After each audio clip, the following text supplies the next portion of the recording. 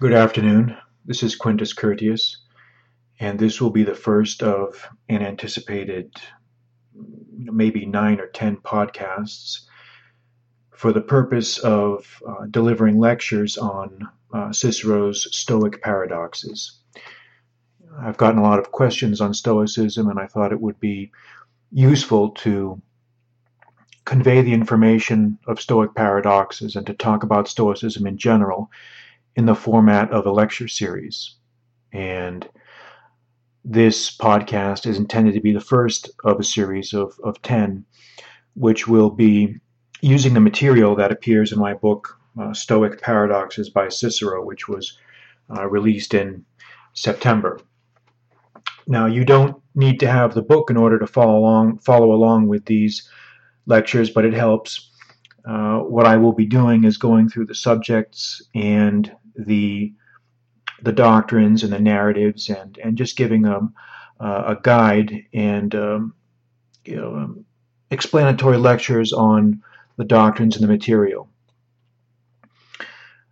I'd like to thank my Return of Kings editor, Winston Smith, for encouraging me to do this podcast.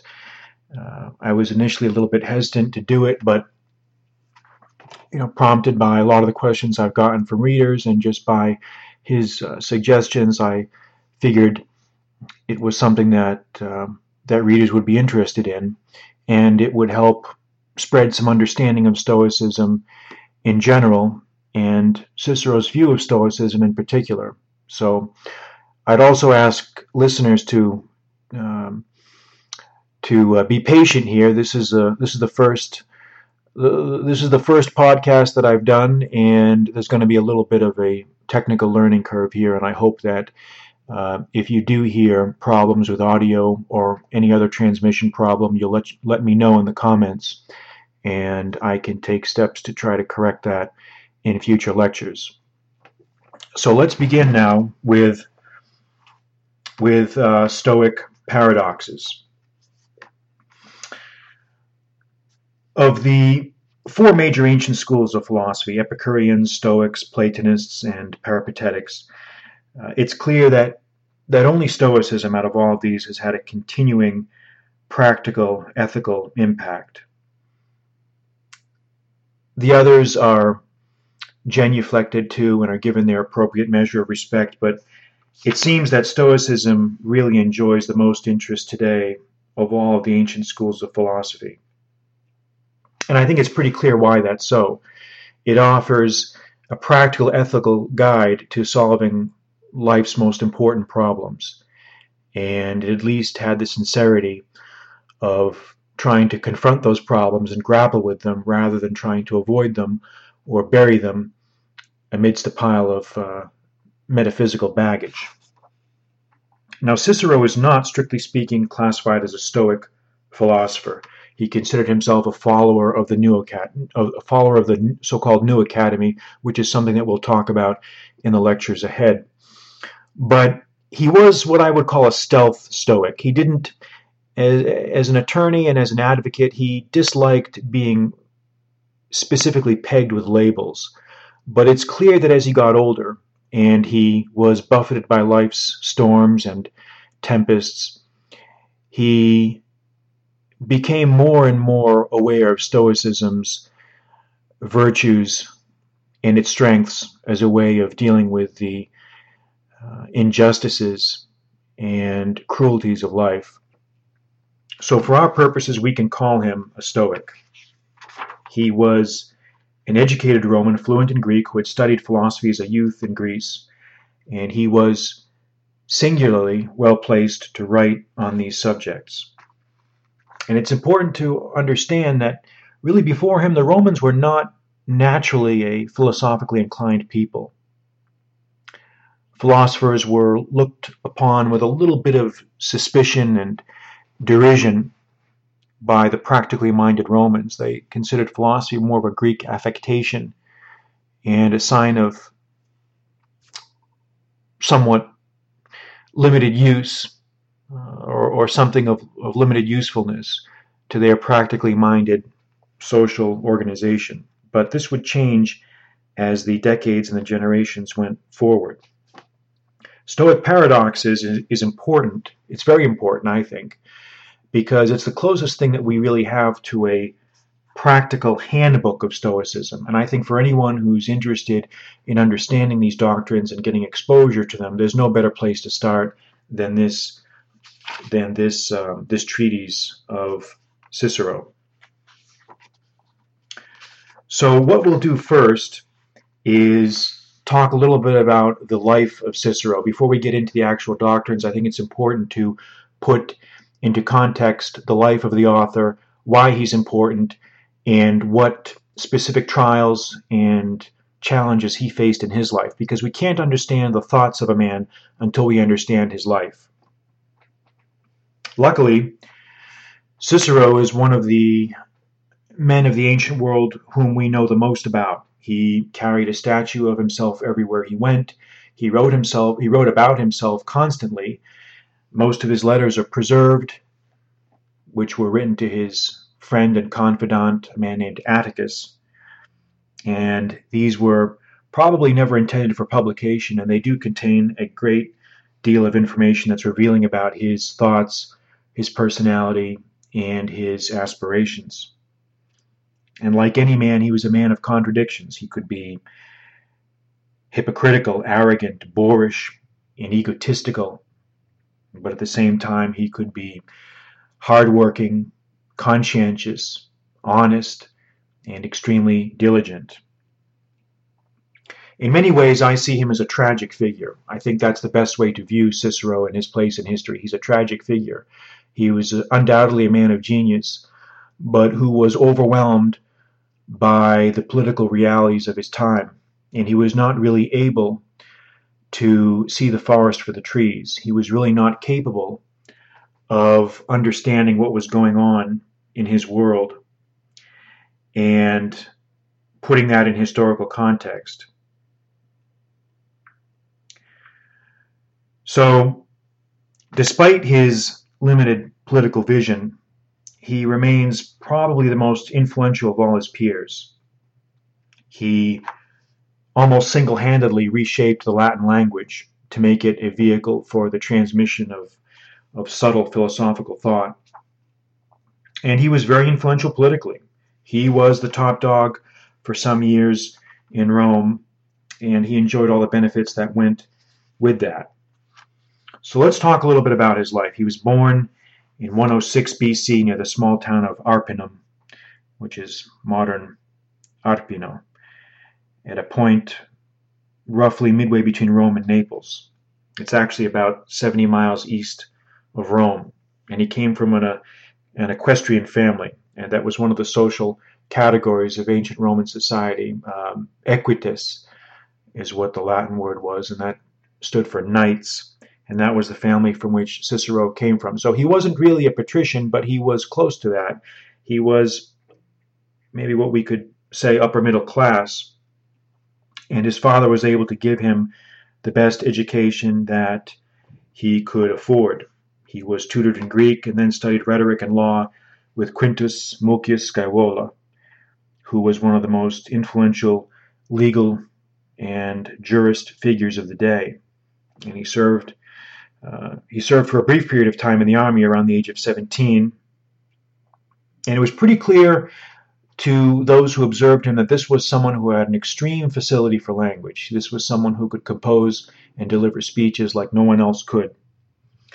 But on the darker side of things, it was clear that Cicero also had a weakness which would eventually contribute to his downfall. He was unable to keep his mouth shut in the face of despotic oppression and in the face of injustice and crimes committed by men far more ruthless than he was. Because he was living in perilous times. This was a period of transition. This was a period when Rome was transitioning from the old republic to what would come to be called the Roman Empire. And one of the first encounters that Cicero had with one of these violent and ruthless men was Sulla, who seized power in Rome in the year 88 BC in what would today be called a coup. And Sulla defeated his rivals. Simna was the major one, and proscribed, that is, put on execution lists, vast numbers of Simna's supporters, both real and imaginary. And these events left a strong impression on Cicero. These were events that left an indelible impression in his mind. He was confirmed as someone who would be a defender of republican virtues, that is, the rule of law and of the courts. So Cicero found himself on the receiving end, or on the wrong side of authority, which would not be the last time in his life, in the year 80 BC, where he undertook to defend a man named Roscius, who was a crony of Sulla. And Cicero defended him very well, and then went on the offensive against Sulla's apparatus of repression by denouncing the proscriptions. And obviously dictators don't like to be denounced, and Cicero found it expedient to leave Rome for a period of time. He used that time, which was about 3 years, to study philosophy and rhetoric in Greece and Asia Minor. This was a very productive period for him. He attended the lectures on rhetoric of Apollonius Molon on the island of Rhodes, and he also attended the lectures of Posidonius on Stoicism, and both of these men were important philosophers and rhetoricians of their day. When Cicero finally returned back to Rome from his sojourn in Greece, he was about the age of 30, and he married his wife Terentia, who was likely of patrician stock and provided him with the financial benefits and connections that he needed in order to enter politics, because, as we will see, this was Cicero's ultimate goal, was to enter politics. And so he found his marriage to be useful in that regard, and it was an advantage to him for a number of years. Now, Cicero next appears on the radar screen as the prosecutor of a man named, in Latin we would say Verres, or in English Verres. Verres was his name. And this was a political figure in Sicily who had enriched himself with bribes and plundered the region that he had been appointed to administer. And the local business classes eventually tired of it and brought in Cicero to prosecute him. In those days, there was really no public prosecution system like we have now. If you wanted to bring an action of prosecution against someone, you had to actually hire someone in the same way that we today we do for civil cases. In today's world, we have criminal and civil cases, but in those days, there was not really a distinction between civil and criminal. You had to privately undertake both of those actions yourself if you wanted to seek redress for a wrong. Now, Cicero's prosecution against Verres was so successful that Verres' attorney Hortensius was forced to concede defeat right after Cicero's opening statement. So he was very successful in this prosecution, and the Verrian speeches are very effective. If we read them, it's very clear that Cicero was a man of incredible linguistic ability and capability of employing invective to the goals that he wanted to apply them to. Next came, in Cicero's political career, the most important event probably of his career, which he would take the most pride in as the years went forward, which was his exposure and destruction of the Catiline conspiracy. Now, Catiline was a Roman patrician who we only really know through his enemies. We know through Cicero's speeches, and we know through the historian Sallust, who wrote a monograph about the Catiline conspiracy, and both of those sources are extremely negative about Catiline, obviously. But it's likely that he was a disgruntled patrician who, like many men of his era, thought that he could do better in the reins of power and sought to seize control of Rome. He had apparently enlisted a great number of young men to his cause, and he seems to have had a populist platform. He promised to cancel debts and to do a lot of other great things, and he had seduced a great number of people to his cause. And supposedly he was going to assassinate some top political figures and install himself in power. And Cicero exposed this conspiracy in the years 64, 65, and achieved great fame in doing so. His 4 speeches in Catilinum against Catiline are masterpieces, again, of invective and rhetorical ability. And Cicero showed some personal courage in the prosecution of this, in the prosecution of this this attempt to thwart the Catilinian conspiracy, and he deserves a lot of credit for that. But like anything, he tended to perhaps wear out his welcome and his goodwill. He constantly reminded the Romans of what he had done for them, and after a while, it got a little bit irritating with them. So this was probably the pinnacle of his political career.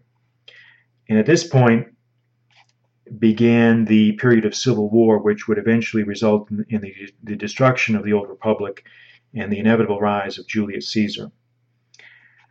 So, to make a long story short, the turbulence and the disorder of that era had really resulted in 2 men competing for the control of the Roman state. That was Julius Caesar, and Pompey. And in this duel, which open warfare broke out between the 2 of them in 49 BC, Caesar was the one who ended up being victorious. Pompey died in 48 after the Battle of Pharsalia, and Caesar sealed his victory as the sole top dog in the Republic, and essentially from that point onward ruled as a benevolent dictator. Now, Cicero did not support Caesar. In fact, he was deeply suspicious of him. He was against him. He thought that he was a usurper, that he was anti-republican, that he was a danger to the republic, and he wanted to make himself a permanent autocrat. And he may have been right in this, but what Cicero did not understand was that the old republic was already doomed. It was already dead.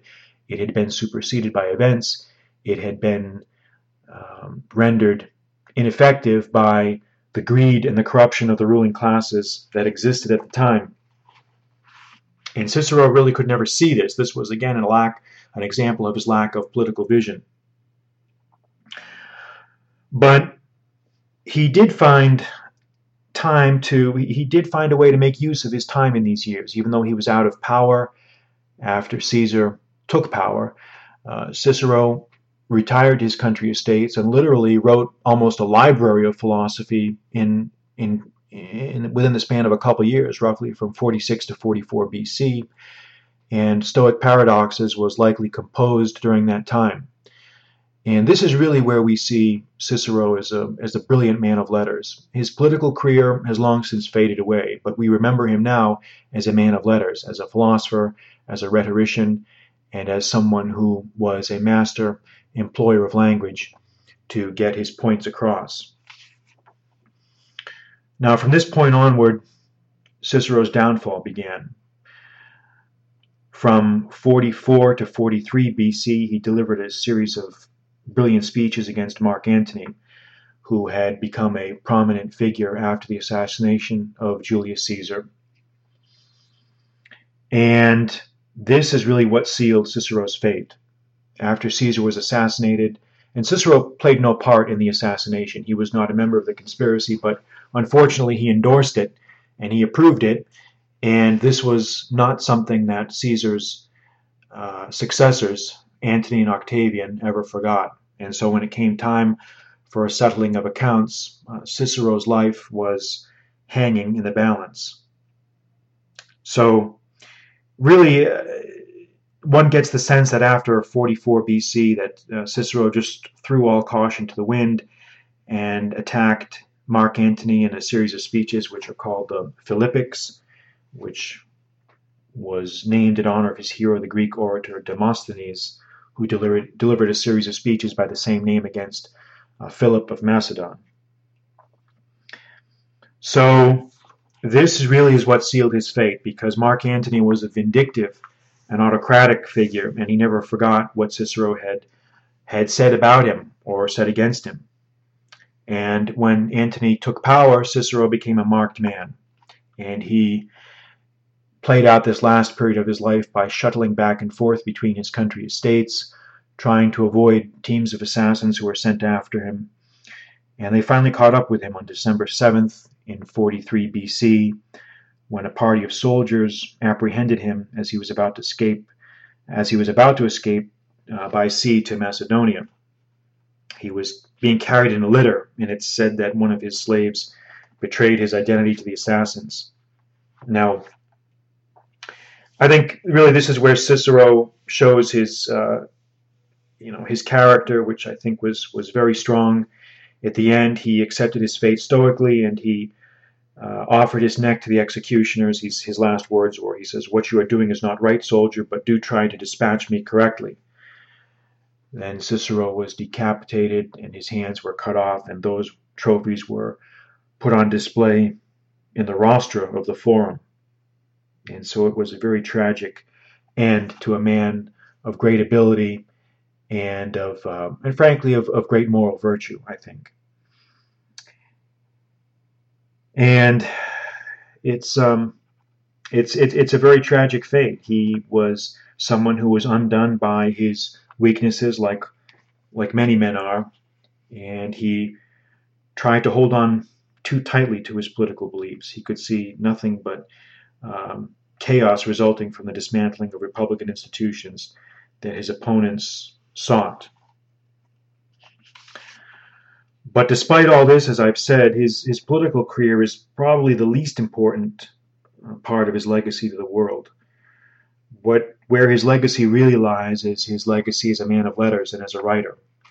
And Stoic Paradoxes belong to that group of writings of his that really helped popularize Stoicism in the Western world. So I'll close here with a quote from Plutarch, who finishes his own monograph, his Life of Cicero, with this anecdote, which sums up, I think, Cicero's legacy as well as anyone could. And this is a story where Caesar was writing to one of his daughter's sons, and the boy had a book of Cicero's in his hands. And terrified of his grandfather, Caesar, he tried to hide it under his cloak. Julius Caesar noticed this, and after taking the book from him, he stood there and read a great part of it. He then handed it back to the young man with these words. He said, "A learned man, my child, a learned man and a lover of his country." So he was respected. He was respected. He was acknowledged as a master of his trade and as a man of deep moral convictions. That concludes our first lecture in our series of lectures on Stoic Paradoxes. I'm Quintus Curtius, and join me next time as we talk about the tenets and principles of Stoicism as they were understood by Cicero. Thank you. Good night.